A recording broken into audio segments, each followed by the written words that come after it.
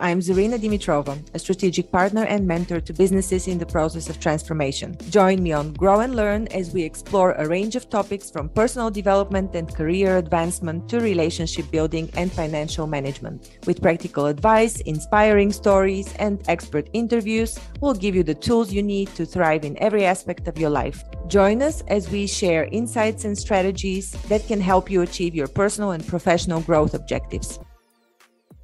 Today we're going to be speaking to the only man in the world who managed to bring a startup to $1 billion in sales within a short period of time. I'm speaking to Roy Osing from Canada. Hi, Roy. Welcome.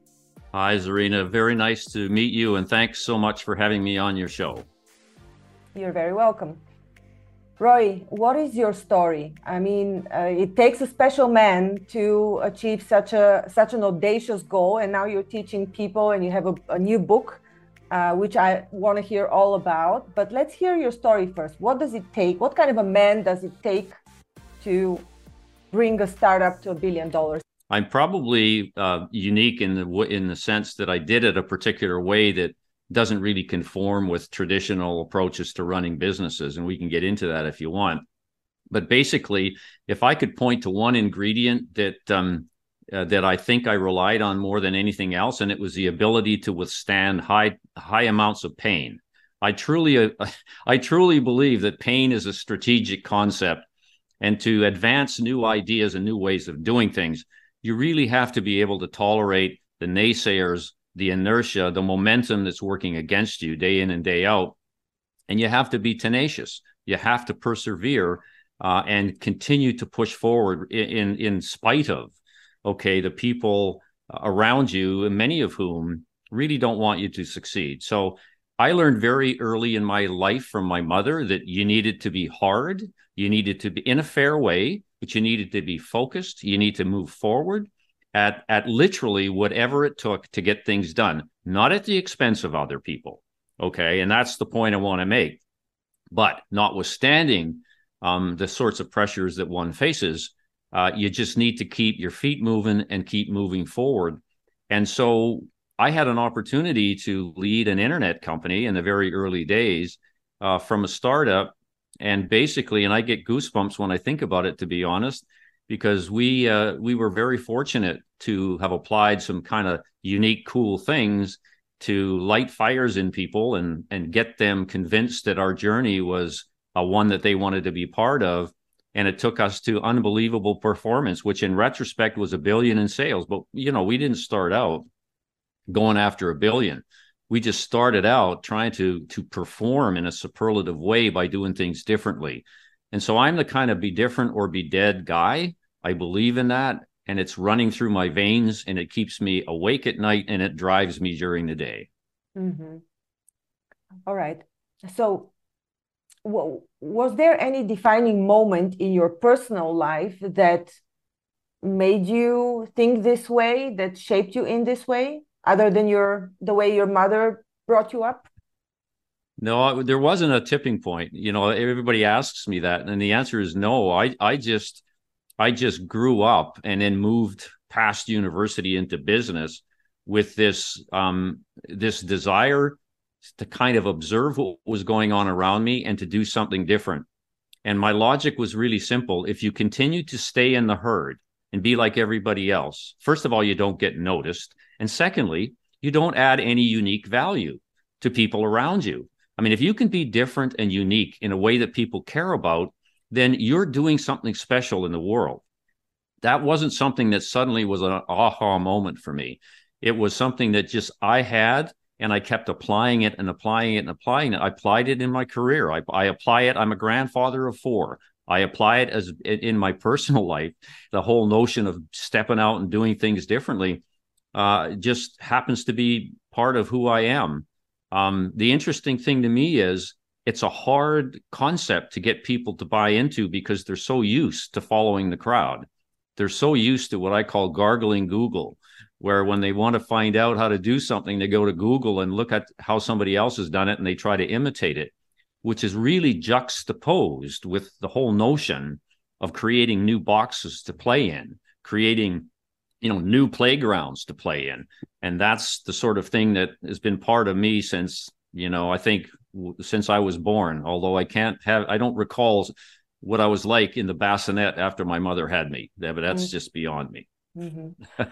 Well, this reminds me of the school of thought of Stoicism. And then there's this other newer age school of thought that tells you need to be aligned to your purpose. You need to do something that you're having pleasure with. What do you think about all of that? How does it fit to the idea of perseverance and going through pain? Do you need to go through pain, and what kind of pain do you mean? Is it just perseverance? And at what point, if you're heading the wrong direction, do you say stop, and do you realize you don't need to persevere? What are these defining moments? Well, it starts out with you need a context for your life. You need to have an understanding about sort of where you want to go. And I say sort of because I find people spend way too much time trying to come up with a perfect plan in an imperfect world, which is nonsensical in my view. So I'm this kind of like, let's just head west guy. Okay, so a reasonable plan for me is let's head west.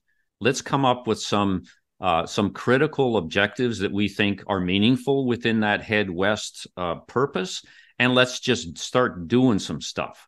Okay, and learning from stuff, because we're not going to get it right the first time. We can't. How can anybody possibly believe in this kind of a world that we're in that you'll get it right the first time? You may in retrospect have gotten it close, but you never got it right. And so my experience has been that you come up with a just about right notion of where you want to end up, and you just start doing stuff and modifying, okay, your end game as you go. Okay, the point is, as you're trying to head west by deploying methods, and I call them audacious moves that other people have not thought of and think are outrageous. As you go through that, you get a whole lot of roadblocks, and it's really important just to persevere through those roadblocks towards your head west strategy. And so that's what I mean. I mean, don't spend all your time trying to perfect imperfection. That's silly. What you need to do is get it just about right, start executing towards it, learn as you go, and I call it planning on the run. Execute first, plan second.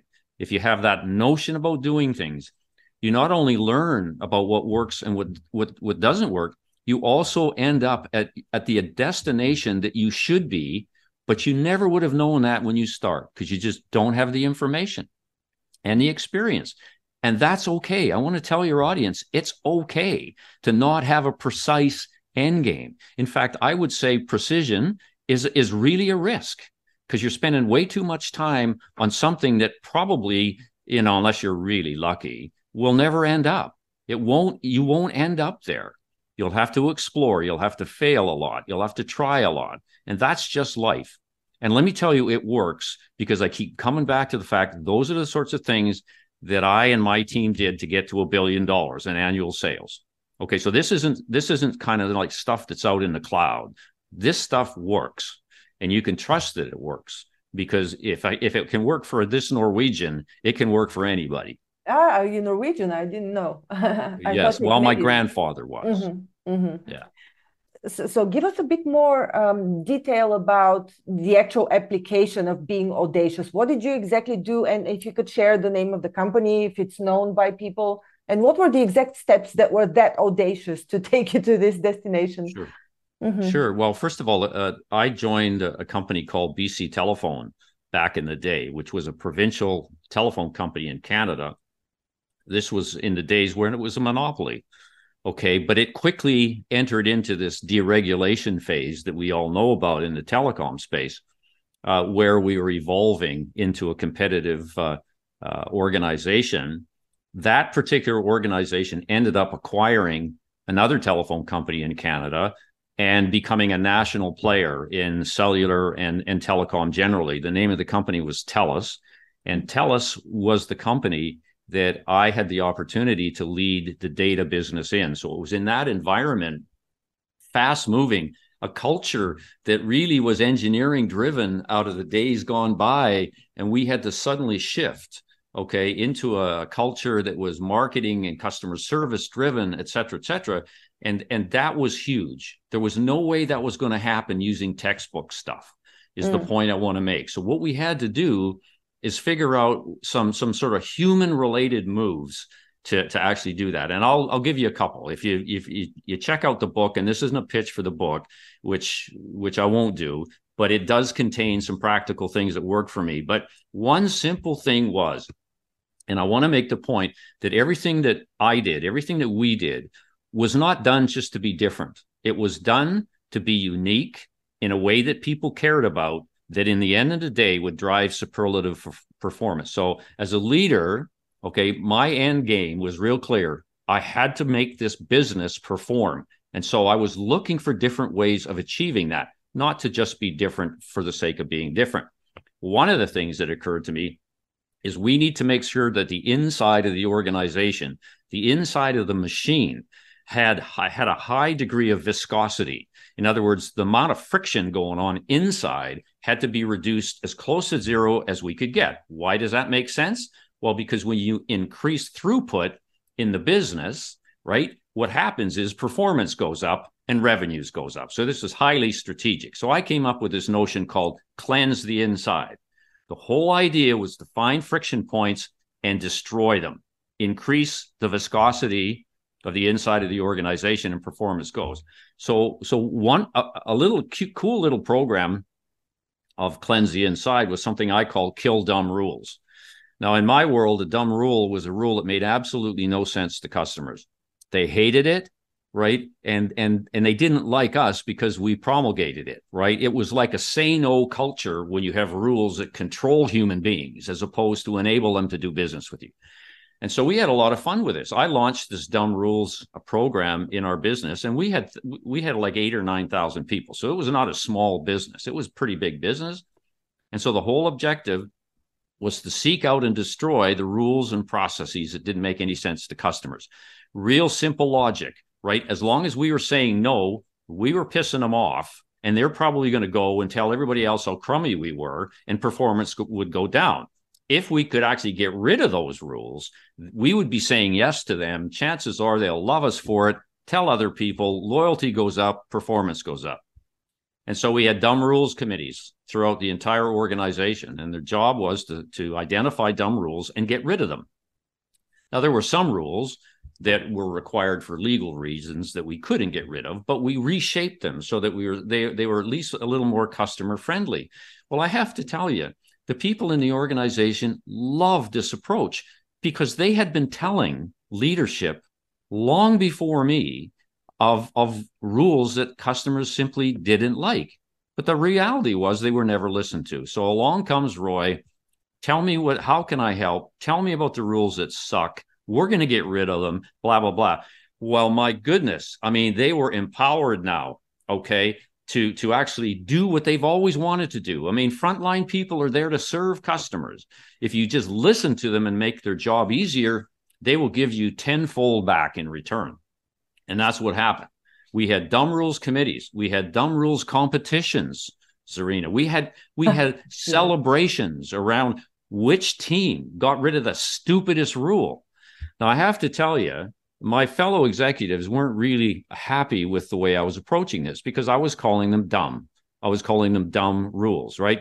And so I was admonished by some of them. It says, Roy, you really shouldn't be talking like that. And I said, well, okay, I'll change the names and I'll call them stupid things. But I will never, ever go and call them non-strategic activities because, that's the left brain talk. And who's going to listen to that? What lit fires in people is here's a president calling things dumb and stupid, admitting that it's time to change. Okay, well, employee engagement went through the roof. Like we did all sorts of studies on, everybody talks about employee engagement. It's really easy. All you need to do is light fires in people, right? And convince them to go along your journey and their engagement went through the roof, and loyalty retention rates went up. Simple little thing like dumb rules was amazingly strategic. And yet, I don't know of any other company in the world that does that today. Wow. Congratulations on that. Have you applied it to any further businesses, or was this the only time?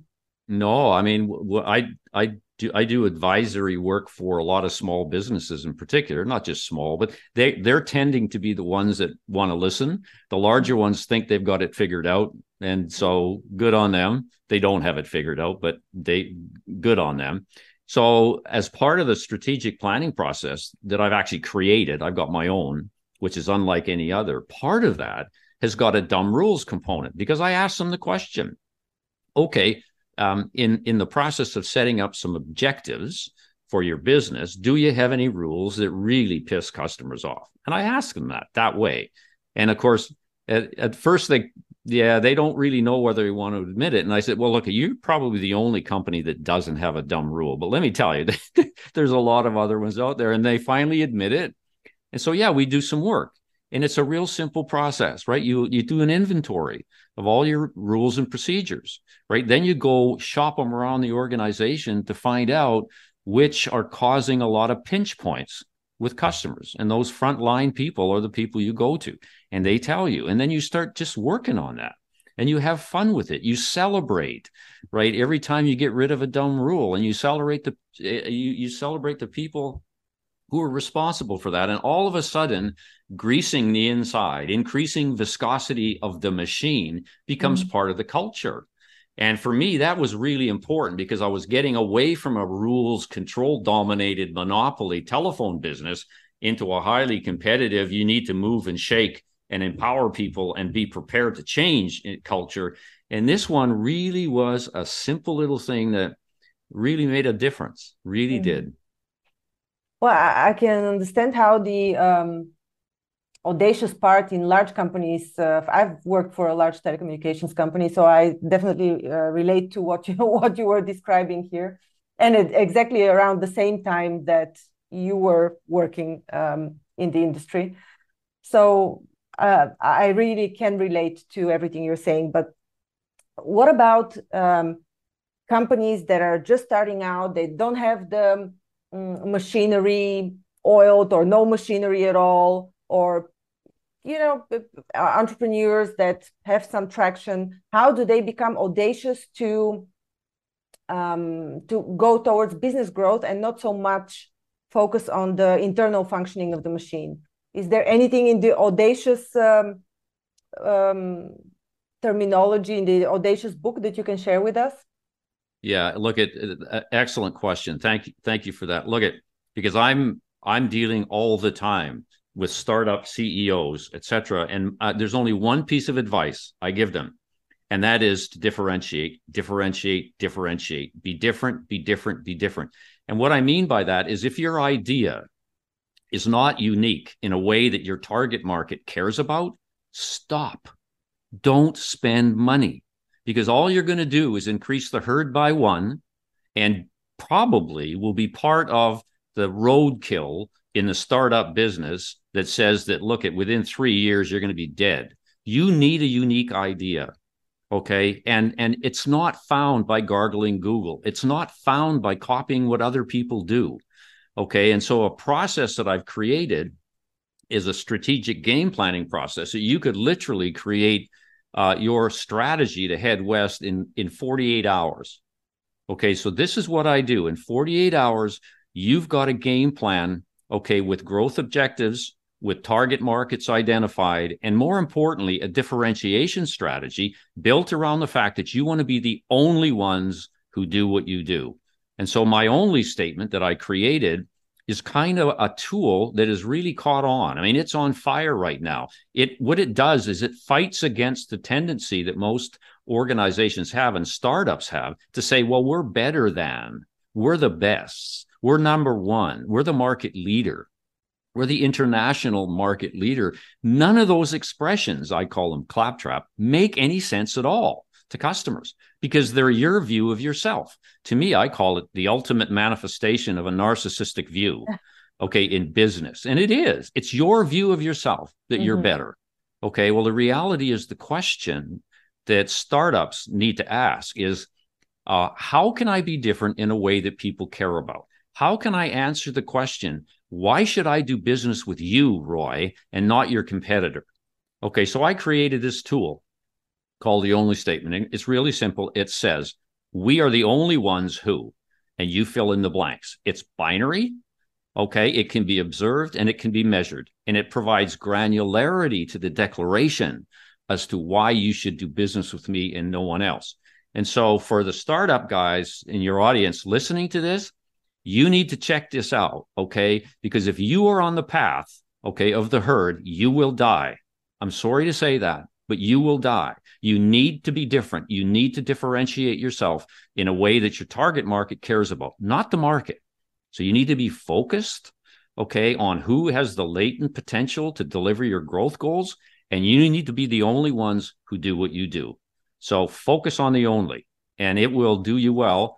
You can check out, I've written a lot about this on my blogs. I've been blogging this stuff since 2009. So there's tons of content out there that can help you. Take advantage of it. Mm-hmm. And your website is called Be Different or BeDead.com. That's correct. And so there's a blog, I got a blog pages. And as I say, there's tons of content in there that I've been blogging since 2009. And it's interesting. Like every time I go in and start writing about something while I'm working with organizations, I learn more stuff, right? I learn more about my stuff. And so I try and keep the content alive. The reason for the new book, quite frankly, was because it was time to get out there with another version, because I'm not happy with the amount of change going on out there, Zarina. I'm just not. Businesses, individuals in their career, they're not stepping out the way they have to be. It's just the world of sameness and mediocrity is killing me. It keeps me up at night. It keeps me up at night, and it needs to be changed. If we are to succeed as individuals, and if the world is to move forward, okay, in terms of providing value for people in our society, you don't do it by being part of a herd. You don't. Well, what do you think of the statement that actually most people believe that technology is the driver of change? Do you agree with that? Well, I mean, it depends how you want to answer the question. Does technology drive change? Yes, it does. The question is, does it drive change that's meaningful for you? So I go back and say, as far as I'm concerned, technology is a tactic. It's a means to an end. The actual end, you need to describe and define for yourself. Okay, so if you come up with a head west strategy, okay, that requires that you deploy technology A, so you really need artificial intelligence to perform a given function to enable you to satisfy your end game, by all means, integrate it, but never be driven by AI, okay, to apply it to everything that you do. I mean, it's like somebody saying to me, how do you like my social media strategy, Roy? And I would say to them, I have no idea. I do not have an opinion. And the reason for that is I need to understand what you're trying to achieve. And with that as a context, I now have enough information that I can give you an answer that says, how well do I think your social media strategy relates to your end game? And I would say the same to do with technology. Technology for technology's sake, for most of us, doesn't work. There's very few Steve Jobs around, okay? There may be the odd, but for most of us mortals, we need a game plan, okay? And then we need to look at the available tools, and there are lots of them, okay, out there. What kind of tools do we need to enable us to move towards our end game, and then start to deploy them? But to start out saying, I'm going to build a technology, I'm going to build a business around this technology is nonsensical. And the reason for that is you're no different than anybody else, because everybody has access to the same technology. So come on, help me understand. If you and I are building a business around the same technology, how am I going to stand out, right, in a way that people care about if I have to rely on that technology? So it's the way we integrate it into our value proposition in a way that's different than everybody else. That's the challenge. And unfortunately, I'll say it again, I'm not seeing a whole lot of excellence around that notion. The way I perceive it from our talk so far is that it is basically a focus on how to solve the problem of the customer better. Am I coming close to what it boils down to, the strategy? Yeah. How to solve the customer's problem better? I would say I would only make one change to that statement, okay? How to provide value that the customer wants in a way that nobody else does. That's the challenge. It could be a problem, or it simply could be an opportunity. Whatever you do to play into the customer space, requirement space, you need to be unique. You can't do it the way everybody else. And you can't be better. You can't be best. Serena, you have to be the only one that does what you do playing into that space. That's the challenge that your audience has. That's the challenge that every entrepreneur has. Every business person has. Is first of all, like I keep asking the question, what do your customers care about? I don't care what they need, because everybody's playing into the need space. I want to know what they care about. I want to know what they lust for. I want to know what they crave. I want to know what their secrets are. And the reason for that is all the answer to that question is highly sort of emotional. Yeah. Mm-hmm. Okay. In context, it's how they feel. The reason I want to play into that space is, first of all, there's no competition. Nobody plays in that space. And secondly, it's price insensitive. So if I can figure out what Zarina lusts for, and I can satisfy that in a way that nobody else does, she's going to buy from me. Okay, she's going to buy because it's a personalized kind of solution or requirement to take advantage of something that she craves for that nobody else is doing. And she's going to be in there, and she's going to tell others what a great experience that was. It's got nothing to do with needs. It's got everything to do with feelings. How do you feel? What do you crave for? Right? What's your innermost desire? And as marketers, we need to learn to play into that. And that's another huge learning piece that I write an awful lot about in the marketing space, because we tend to be boring. We're still, cutting prices. We're still based, on unique value propositions that aren't unique at all, because they use claptrap like better and best. And we got a huge way to go. But you're absolutely right. We need to be customer centric in deciding what we do uniquely. Like I keep saying, I really don't care about the color of your hair. I don't care about your pronouns. I don't care about your sexual preferences. Okay. What I care about is what you're trying to do in a special way to satisfy the needs of others. And that's the key thing. The operative word is others. We're here to serve other people, not to take care of ourselves and declare how different we are, unless it resonates with what you said, unless it resonates with the customer. We need to do a lot of work in that regard. Mm-hmm.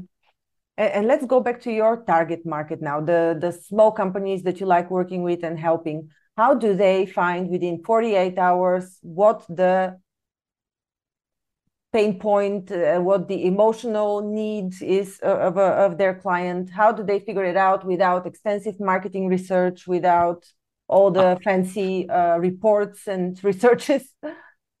Yeah, and this is where I deviate from standard methodologies, okay, that require a lot of that and require subject matter experts and 3 weeks of a planning session to figure out what that looks like, research, etc. questionnaires, Oh yeah, face-to-face. yeah. Mm-hmm. So I just cut through all of that, and I say, look, at what I want to do is I want to get the leadership team of the business in a room.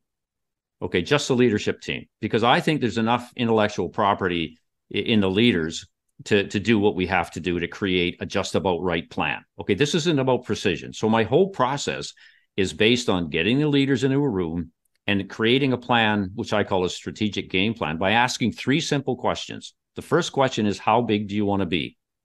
That's a question about top line revenue growth. How much revenue do you want in 24 months? This isn't a 5-year view, because the 4th year never shows up anyways, right? It's a joke, right? And not only that, it's not execution focused. My whole approach to the world is to figure out how to get to a place where we can start executing. Why? Because execution drives performance. And don't forget, we got to $1 billion. We didn't do that by intellectualizing ourselves. We did that by executing. So the first thing is, how big do you want to be? So if you're at $1 million, my question is, Zarina, where do you want to be in 24 months? Do you want to be at 2 million? Do you want to be at 5 million? Do you want to be at 10 million? Now, the reason I start with the numbers is the numbers ends up driving the character and the risk of the strategy. We build a strategy to deliver the numbers.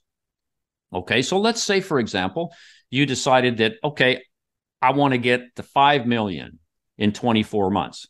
And the plan, by the way, is 24 periods of 30 days. That's how we think about the plan. Why do we think about it that way? Because it keeps you execution focused, right? So my question is, okay, do you know how to get to 5 million? If you say, yeah, I think I got a pretty good idea, Roy, I say, okay, the number's not good enough. Because if you know how to get there, you have no motivation to do anything different. Mm-hmm. You have no motivation to innovate and create. And so the whole point of How Big is to get people stretched to the point that they have to be innovative. They have to be creative. They can't get there on the basis of what worked in the past. Okay. So it's a bit of a spin there. My view is if you say, I don't know, that's a good motivation to innovate. Right. And so I look for in leaders, if they do know, then we keep working on the number, we get the number up because they're sandbagging me. We need basically a more audacious goal. That's how big. Second question says, okay, you agreed to 5 million. Where are you going to get it? Okay, so we're looking for customer groups that have the latent potential to deliver the 5 million. We're not looking at the market. I want to make this point to your audience. The definition of target markets is all based on how much revenue growth you're looking for. That's it. It ain't based on your competencies because we're not there yet. It ain't based on your skills. It's based on revenue. Okay, so let's talk about that. And ideally, you want as few customer groups as possible. Why? Well, because you have limited resources. You don't have an infinite number of resources to chase everybody. So ideally, and this is nirvana, right? Ideally, you'd like to get that 5 million from one customer group. Not likely going to happen. We start out that way and we try and minimize that. Okay, third piece is we do a deep dive in those customer groups. And I'm getting to the answer to your question. And I asked the question, what do they crave? Here's where the hard work begins. Okay, so if you've got 2 customer groups that you want to focus on to get to your revenue goal, we need to figure out what they crave. Okay, not what they need, what they crave. And then we need to define a customer group by their craving, or is there a different behavioral definition? How do you define a customer group before you ask what they crave? Yeah, it can be based on, typically it's based on what your business looks like. Like, for example, I just did some work for a lawn care company. Okay, and their target market, the business that they were in was serving strata corporations. Okay, doing landscaping and that for strata corporations. So my question to them was, okay, are strata corporations going to deliver your How Big? And if the answer to that is yes, can we narrow that down geographically? Because if we can, they're fast and easy. You get to them easier. Don't forget, we got a 24-month goal here. Okay, you need run rate to get up on revenues. You can't be spending time to have an 18-month selling cycle. Okay, if you do that, you'll never hit your revenue targets. And so we start out by looking at the business and just asking the question, okay, what are ways that we can narrow the focus, okay, within your business? Because we don't want to increase, we don't want to destroy it. We don't want to blast it up. We want to have some sort of sense, although in time, we're probably going to reframe it. So in that case, we said, okay, we're not going to do business, okay, with strata corporations in these geographic areas. We're going to restrict it. And it just went, aha, yeah. And so that was it. So now what we said is, what does stratas really care about? Well, you know what we discovered? What they care about wasn't really lawns and landscaping. What they really cared about is how to develop their property. So all of a sudden, we were talking about property development. So we started reframing their business around what they cared about. And so basically, we ended up creating a strategy that was targeted at stratas to help them develop their property. Mm-hmm. One of the components was lawn care, but it was only one component. So when they saw this, they went, wow, okay, like that takes us into new businesses. I said, yep, new businesses with new skills, new competence, et cetera. And that led to the thing that said, okay, now we need to be clear that we're the only ones doing that. So we need an only statement. And we built an only statement that said that the only service provider, right, offering customized solutions to help stratas in Ladner, British Columbia, develop their property. That was the strategy. And I'll tell you what, we spent then a full half day developing objectives around that in terms of what are the things that they need to do, like packaging solutions, right, with lawn care, with other things, et cetera. Mm-hmm. And basically getting a plan in place to execute on that. But that's kind of like a real life example of how eventually we got in 48 hours a very robust and plan that was different than what they had when they walked into this. But it was all framed around how big do you want to be? Who do you want to serve? How are you going to compete and win? And that latter question really is, let's develop an only statement, right? Targeted the customer groups that we've decided to serve. Yeah. It was awesome. It was so awesome. Well, thank you for this story. I was actually about to ask you about a few examples and the outcomes of companies applying your, it's not a theory, it's a methodology. Is there another example that you could share, maybe a recent example of what the result was? Was this a recent consulting that you did for this? Yeah, these are all pretty recent. I mean, the thing is, it's funny how it happens. They just come up in pockets. I did about 4 months ago. I did a work with a company in Ontario that were in the boat selling business. So what they did is they sold boats to dealers, and so they asked me to come in and create a strategic game plan. And again, it was the same format, et cetera, et cetera. To drop to the bottom line, what we ended up with, okay, was a strategy that reframed them, just like the one I just described. We reframed them into being the only service partner that helped boat dealers grow their business. And so when we probe, what is a boat dealer? Because they sold to dealers, right? What do they crave? I said to them, don't tell me they want boats that float, right? They just expect that those boats are going to float and the electronics are going to work. What do they really want? And it came out that says, look, the biggest problem these dealers have is growth. They need to find ways of growing their business. And I said, okay, is there any other boat supplier that plays in that space? The answer was no. I said, okay, why don't you guys consider being a solution provider into boat dealers to help them grow their business? So think about yourself really in the business development function with your anchor product being a boat. And they went, And so we created a strategy around that, and they're the only ones that do that. And I haven't followed up with the economics, et cetera, of what they're doing. But anecdotally, I'm hearing for their vice president that says, yeah, they're smoking because they're surprising everybody out there who still think upon themselves as supplying boats. And they're not in the supplying boats business. They're in the business development business using boats as an anchor product, and it's working. Oh, wow. So it's just, yeah. But so why did they it'll work for everybody? Sorry? Why would they need then the dealers at all? Can't they jump over the dealers and just sell the boats if they're helping anyhow grow the market? Well, it's a possible business model. They've just simply chosen not to do that. They've said they're in the business, so they're who to serve. Their who to serve is a dealer, and in this case, we did the same thing geographically. Okay, we shrunk the definition of that so that they had more focus geographically on them, faster and easier to get, sales cycle reduced, but the selling proposition changed completely.